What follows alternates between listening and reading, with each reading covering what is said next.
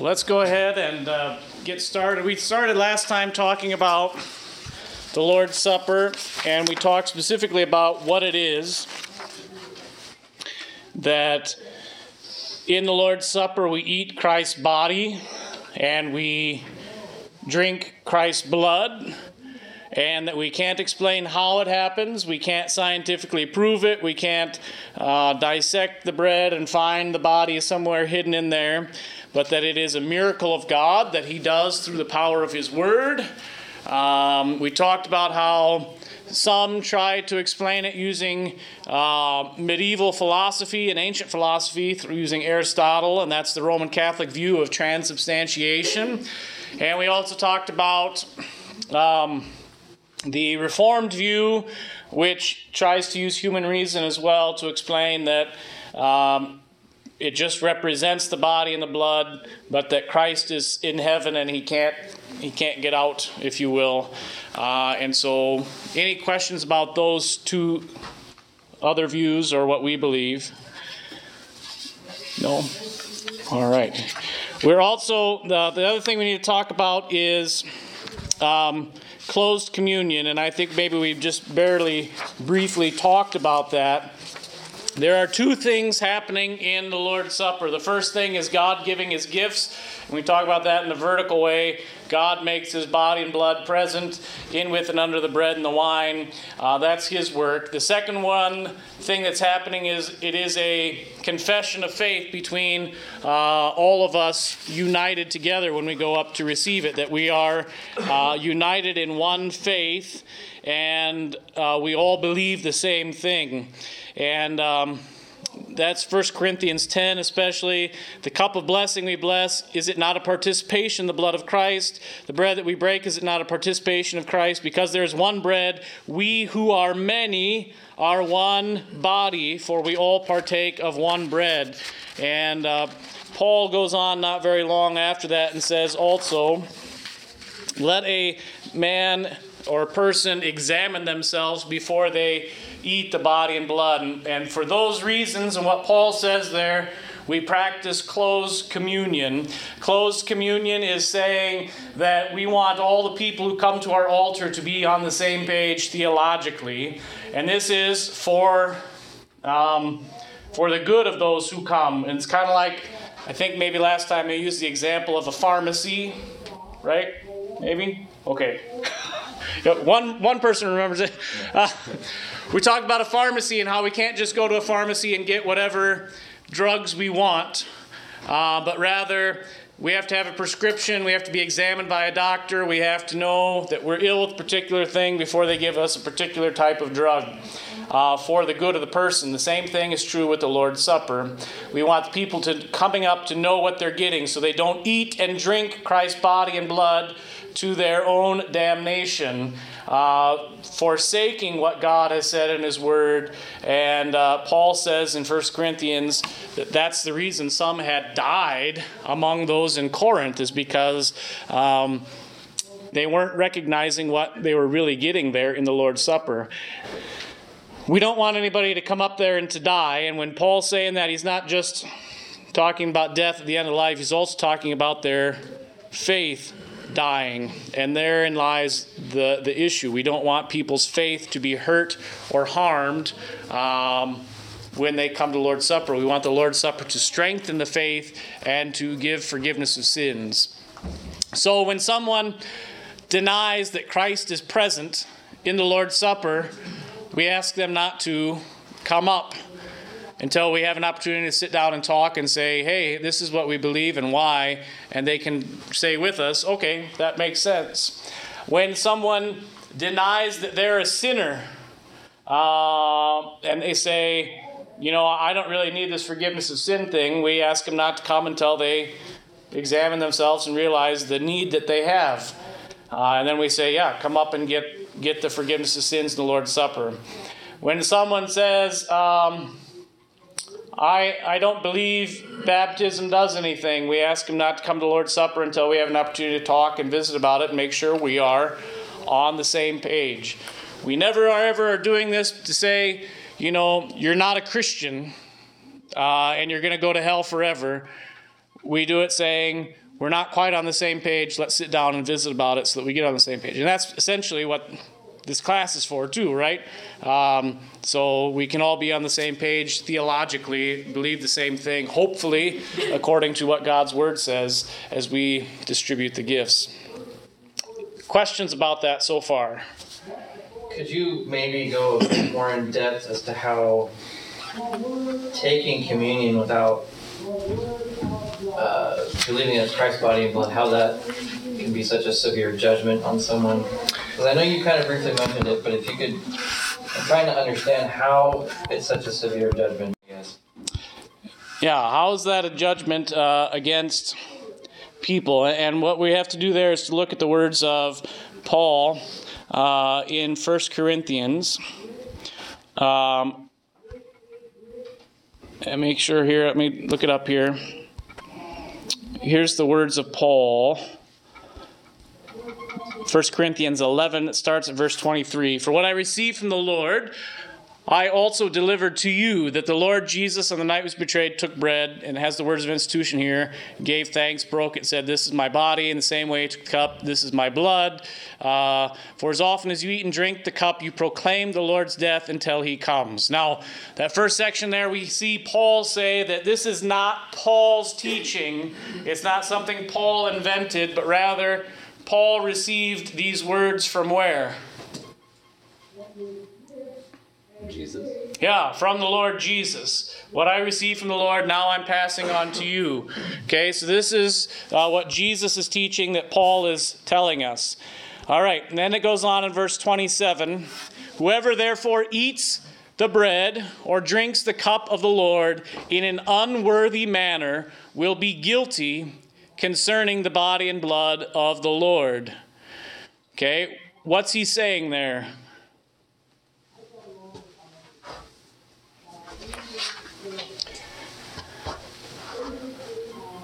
If we had an atheist who was visiting church with their uncle just to be nice, and they came up to the Lord's Supper just because their uncle is, and ate and drank the body and blood just because everybody else was doing it, what did Paul say there is their state before God for eating and drinking in that way? He says, They're guilty of profaning the body and blood. Yeah, they're guilty concerning the body and blood of the Lord, profaning the body and blood of the Lord. They're guilty. What is the goal of church? Why do we come to church? Why did I become a pastor? Forgiveness of sins. No, you're wrong, because I like telling people to go to hell, right? No, just no. You're right the first time. A pastor's job is to distribute the forgiveness of sins, and so when that person comes up in an unworthy manner, not knowing what they're getting, not in fellowship with the body that's with them, when they come up there and they eat and drink unworthily, whatever that might be, they're guilty. Is that what my goal as a pastor is to make sure that guilty people know they're guilty and go to hell where they belong? No. Is that the goal of God? He wants people to go to hell. That's why he created the world, because he could send everyone to hell where they belong. No. What's God want? He wants you all in heaven. He wants all to be saved and to come to the knowledge of his Son, Jesus Christ. Okay? And so, for that reason, we want that person not to just come up willy-nilly. We want to have a conversation about it. And what happens in a conversation about it? What do we talk about? What have we talked about these last couple months? Jesus. We've given you lots of pieces of paper with lots of Bible passages on there so we can hear the Word. And by hearing the Word, Paul says in Romans 10, faith comes by hearing, and hearing by the Word of God. Hopefully faith comes about. And when the faith is there and the understanding of what the Scripture's teaching is there, then we say, come to the Lord's Supper. Because then you're not guilty, but instead you're receiving the forgiveness of sins. Paul goes on and he says in verse 28, let a man or a person, the word there It doesn't just mean man, it means mankind. Let a person examine himself then, and so eat of the bread and drink of the cup. For anyone who eats and drinks without discerning the body eats and drinks judgment on himself. This is why many of you are weak and ill, and some have died, because they are eating and drinking without discerning, without having a worthy fashion when they come to the Lord's Supper. Now, what is the worthy fashion? If we judged ourselves truly, we would not be judged. What does it mean to judge oneself truly? If you were to look at what God's Word says about you, what's it say? That we're sinful. That we're sinful and we deserve hell and damnation. And that's who we are. And furthermore, what's God's Word say about the body and blood? That it is in the bread and in the wine. And if we take God at His Word and not imply our own judgment, not our own reasoning, not our own understanding to these things, and we come to the altar, we're free to eat and drink for forgiveness of sins. When we bring our own understanding, our own opinion about ourselves, we say, I'm not that bad. I know that, Wayne, he's worse than me. When we do that, we're not taking God at His Word, and therein lies the guilt in the Lord's Supper. And I don't even know if I'm making any sense here. No, that makes sense. So essentially, it's making a mockery of God. Yeah, denying His Word, what it says. Yeah. And a few years back, I worked with a guy who, his wife decided to start going to church as a Catholic, and he was upset because they wouldn't let him partake in communion. Like, what's the big deal? So how do you respond to someone who has that mindset? I mean, just kind of briefly, in a pithy statement, what can you say to someone well, you can't just go up there and just start taking it. You have to. So what do you say to somebody like that? Well, I didn't really know what to say at that point. Right. The assumption is that we do not want the person to come. The reality is we want people to come, but what do we do first? I like to shoot guns and to hunt animals and things like that, okay? If I go to, I can't remember the name of the place. It's out on Sun Valley Boulevard, Sure Shot or... Big Shots. Big Shots, there we go. I knew it was Shot.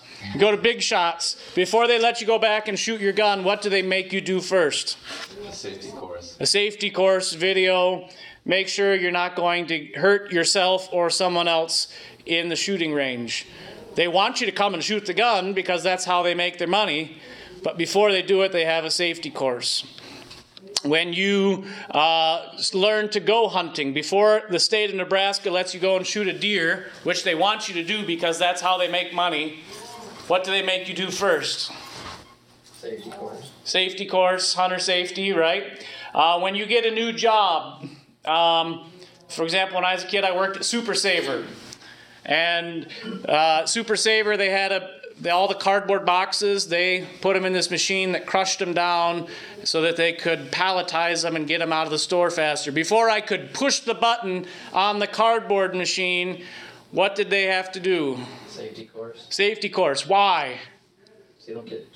So I don't get crushed to death. So you're a failed. Right, and turned into a bale of cardboard or whatever.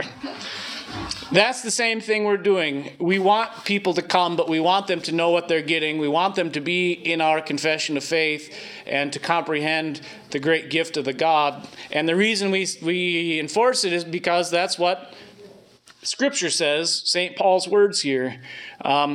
We want people to come to the Lord's Supper. We want them to be in our confession of faith and united in the body of Christ with us.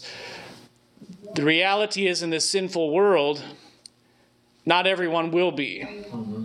And that doesn't mean the person who is not united in our confession of faith is going to hell. It just means we're not completely on the same page on all the theology and doctrine. And that's sad, but it's the truth of sin. I have a quick question. Yeah. Was at a wedding this year with Missouri Synod couple, parents, and the groom was Missouri Synod, the bride was Catholic, and it was in a Catholic church. Yeah. The Lutheran people went up, the groom did not, but the parents went up and had communion. Yeah. So, how would you gently share with them? Because that's the other side of it, right? The closed communion on the one hand, where we probably deal with it more often than not, is people coming to our altar who are not in the same confession of faith. We have that same responsibility when we go other places as well. So you have a good example there, Catholics, right? Who believe that because of ancient philosophy written by Aristotle 350 years before Jesus, that they understand how this is happening. Which we would disagree with that philosophy. Additionally, and we didn't touch on this too long because trying to get us done here in the next couple weeks. Sorry. That's okay. Additionally, the Catholic Church also believes that when the priest sacrifices the Mass or says the words of institution, that they are, I'm going to say it with words that make sense rather than the exact words they use. They are representing Christ as a sacrifice on that altar right there and earning forgiveness points, if you will, for particular people, which we really have an issue with theologically. This is why when a person dies, you can give money to the church and have masses said for that person. And what it would be was a priest would go into a side chapel and would say the words of institution and eat bread and drink wine, and that the points, the forgiveness that's earned in that mass count for someone who is in purgatory. We strongly disagree with that because we believe Christ forgives everybody clearly and freely upon the cross, and there's no way we can add or subtract from that. So when we go to a Catholic church, if we go up to the altar, we're confessing that we agree with that teaching, both how the Lord's Supper is present and then also what is it doing. And we don't. And so then we're really kind of lying to ourselves about a fellowship that does not really exist. So would you just mention something like maybe they should check with their pastor? Yes, that would be a good starting point. And if their pastor said it's fine, then say, well, maybe you explain that, that did you know that they believe this about the Lord's Supper? Because most people don't believe that. I don't know what you guys think, but when I die, I don't believe there's purgatory. Right. Believe Christ is clear that we either are in heaven or hell, and that I'm going to be in heaven, and there's nothing that my family can do to add or subtract from that. And I'm picking on Catholics here, right? Catholics have a lot of guilt in that regard. Anybody Catholic or former Catholic? No? Okay.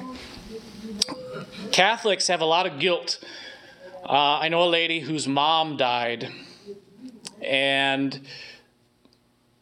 the lady had been kind of talking about, well, I think I'm going to become Lutheran. My husband's Lutheran. I'm going to join your church. But once her mom died, the priest went to her and said, now it's up to you.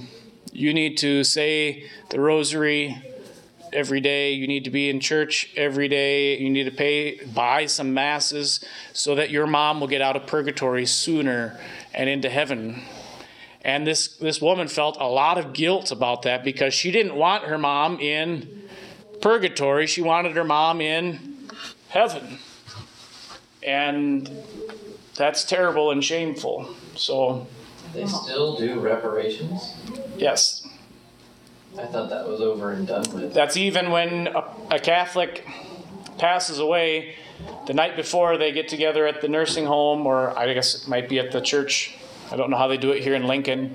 And everybody prays the rosary together. Have you been to one of those? No, but That's all to get points built up for the person who died so that they get out of purgatory and into heaven. yeah, my dad was killed in a truck accident, and my sister and brother-in-law are Catholic, and yeah, they really highly suggested you get in and participate with the masses, and I'm like, no, sorry. They were not happy with me, Right? but and then my mom was like torn because she was like, she was in stress right there. So, but it's a tough thing. I had a member whose husband was Catholic that passed away, and she was Lutheran, and the priest talked her into a $5,000 donation to the Catholic Church to try and get her husband out of purgatory quicker. Yeah. And when your loved one just died and you want comfort and to know where they are and what's happened to them, you do it. Yeah. And it's sad. So that's a side. I don't know if I answered your original question. Yes, Okay. you did. I'm sorry I didn't mean to take up your time. But No, yes. not a problem. Yeah. Going to the Reformed side, they think that the Lord's Supper is mainly in remembrance. Yes. But if it is just a remembrance, why can you eat and drink to your harm? Well, what would they say you mean about that? What would they say? They would, I hate to speak for all of them because there's so many different things, but generally they would not focus on that part of the scripture, and they would focus instead on those words, do this in remembrance of me.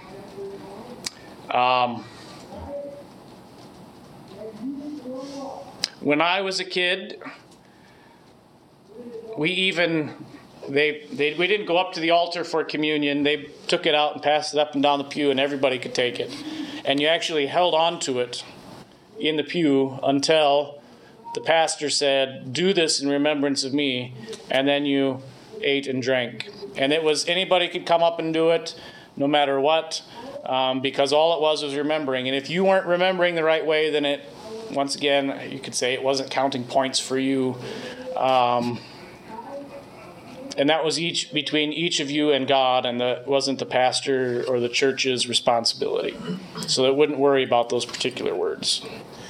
So, in other words, the Reformed and the Catholics have more in common than with us. Right. The ancient saying that was popularized during the time of the Roman Empire and then has been kind of taken over as a truth in the church is that all roads lead to Rome. And the reason is because all religions, except for what Scripture teaches, ultimately have something that is up to you to do to save yourself. They are different in what that particular thing might be.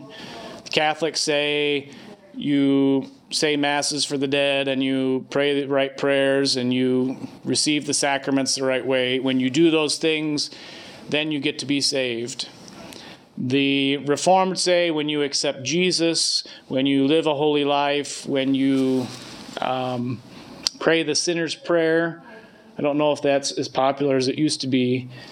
When you do those things, then you are getting yourself in the door. We say, I believe by my own reason or strength that I cannot believe in Jesus Christ my Lord or come to him.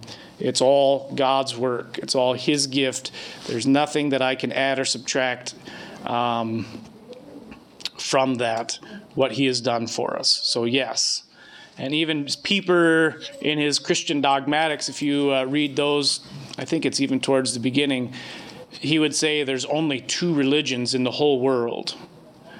The religion that you do something to make God happy, and the religion where God does everything to save you.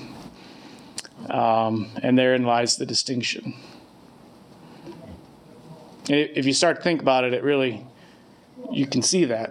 How do Muslims get saved? Killing people. What's that? Killing people. Well, they can, yeah. They have a list I of, think so. you make the Hajj, right, where you go visit Mecca once in your life. You give 10% of your money to the mosque. Every day you say their creed, which is there is no God but God, and Muhammad is his prophet. And I think there's 7 of the things. If you do those 7 things every day, then you get saved. How do Buddhists get saved? Works. They meditate long enough that they discover what true enlightenment is, so they don't have to be reincarnated as something. They can pass on to become one with the universe. How are Mormons saved? They have these special rites that you go through in the temple. You wear the magic underwear, and I know they don't call it magic underwear, but they have this special pair of underwear that they can never take off. And they don't drink caffeine, even though they own Pepsi or whatever it is. They don't smoke. They do these things, and if they do those things good enough, then they get saved. And if you do them extra good, then you can become a god of your own planet and populate it with your spirit babies. So, ladies, that's only for the men. You can only go if your god husband invites you up into his world, and then you get to be eternally pregnant with spirit babies to populate your world. Right? She's like, that sounds pretty good. No, I'm just teasing. I mean, all of them have, it's up to you somehow. And if we read the scriptures and we see what the scripture says, it's actually the other way. It's completely up to God. And this is what the sermon this morning is about. It's grace alone. God saves. He dies for all, and those who believe are in faith by His grace. And we can't add or subtract to that. It's tough to wrap our minds around, but that's the reality of what Scripture teaches.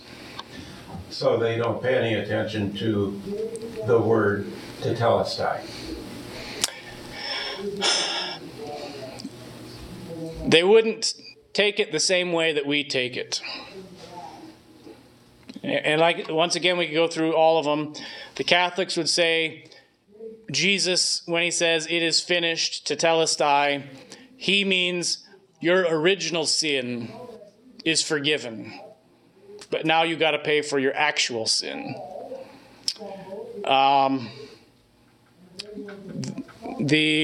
Lots of the Reformed, and like I said, there are so many different ones. We have speaking generalizations. The Reformed would say, Jesus says, it is finished, your sin is paid for, and it counts for you once you do X, Y, or Z. You invite him in, you say the prayer, you live the life.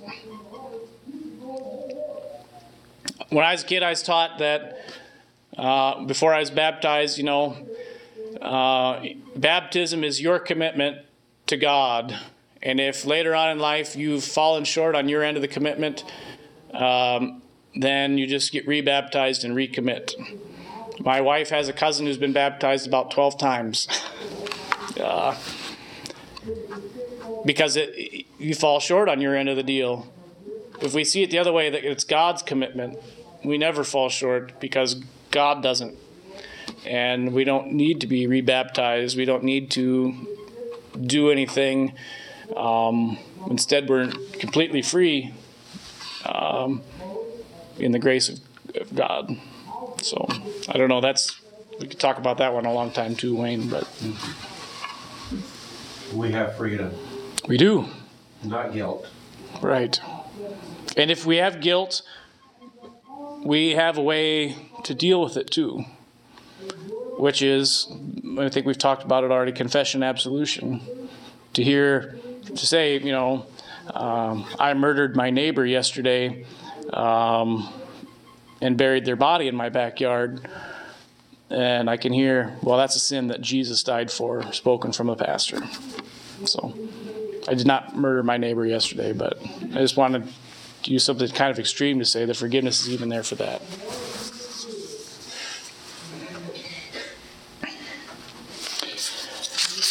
Questions? I think some people fall into the grasps of a lot of the churches, because I know I went to a Presbyterian church one day just because. Don't ask me why, just was there. And they almost pulled you out of the pew to get up to do communion. Yeah. You know? And I said no. And when you say no, it's kind of a, yeah. And they'll say, it's okay, right? And it's hard to say, well, it's okay with you. It's not okay with what my confession of faith is. Yeah. So Um, I think that's where some people fall short because they don't know. That's why it's so important to be in the Word. and even, and I guess maybe we don't do a very good job of advertising this. I don't know if anybody's mentioned it to non-members. You can come up and receive a blessing if you talk to the pastor ahead of time and say, you know, I'm almost Lutheran or whatever. I'm assuming there, right? I'm almost Lutheran, but I'm not quite yet. Can I come up and receive a blessing? And we have all the kids come up and receive a blessing. And that blessing, we think, oh, that's a childish thing. Because for kids, it's not. It's for anyone who's not in our confession of faith yet, but wants to receive God's blessing. We are happy to do that. Lots of times people cross their hands over their heart so that they aren't sitting there like this and getting the Lord's Supper. So it's hard to advertise that the right way because the people that come in are usually guests, and it's hard to catch all the guests and say, well, you can come up and receive a blessing, but not the Lord's Supper yet. Which is why perhaps, and I know it's mentioned we have a communion statement in the bulletin each week, and perhaps the best communion statement is, if you're a guest, please visit with the pastor before you come up for the Lord's Supper, so that we can have that conversation one-on-one with the people. It's difficult to get what we believe in a short little segment there, but that's why we pay our elders big bucks too, so they can catch the people for us, right, Wayne? Right. So, well, next week we'll go into that other one, which is prayer and last things. We'll mostly focus, I think, on last things, which is eschatology, as Pastor Poppy said earlier, the end of the world, which always gets my mind going back to that 90s song, right? It's the end of the world. I just wanted that in your head. All right, should we close with the Lord's Prayer, and we'll start that last week, and if we can get through all that next week, which I think we can, I know the preacher next week, and he won't be quite as long. No, just I'm just joking. Then we'll be at an end. So let's pray. Our Father, who art in heaven, hallowed be thy name. Thy kingdom come, thy will be done, on earth as it is in heaven. Give us this day our daily bread, and forgive us our trespasses, as we forgive those who trespass against us. And lead us not into temptation, but deliver us from evil. For thine is the kingdom, and the power, and the glory, forever and ever. Amen. Turn this off.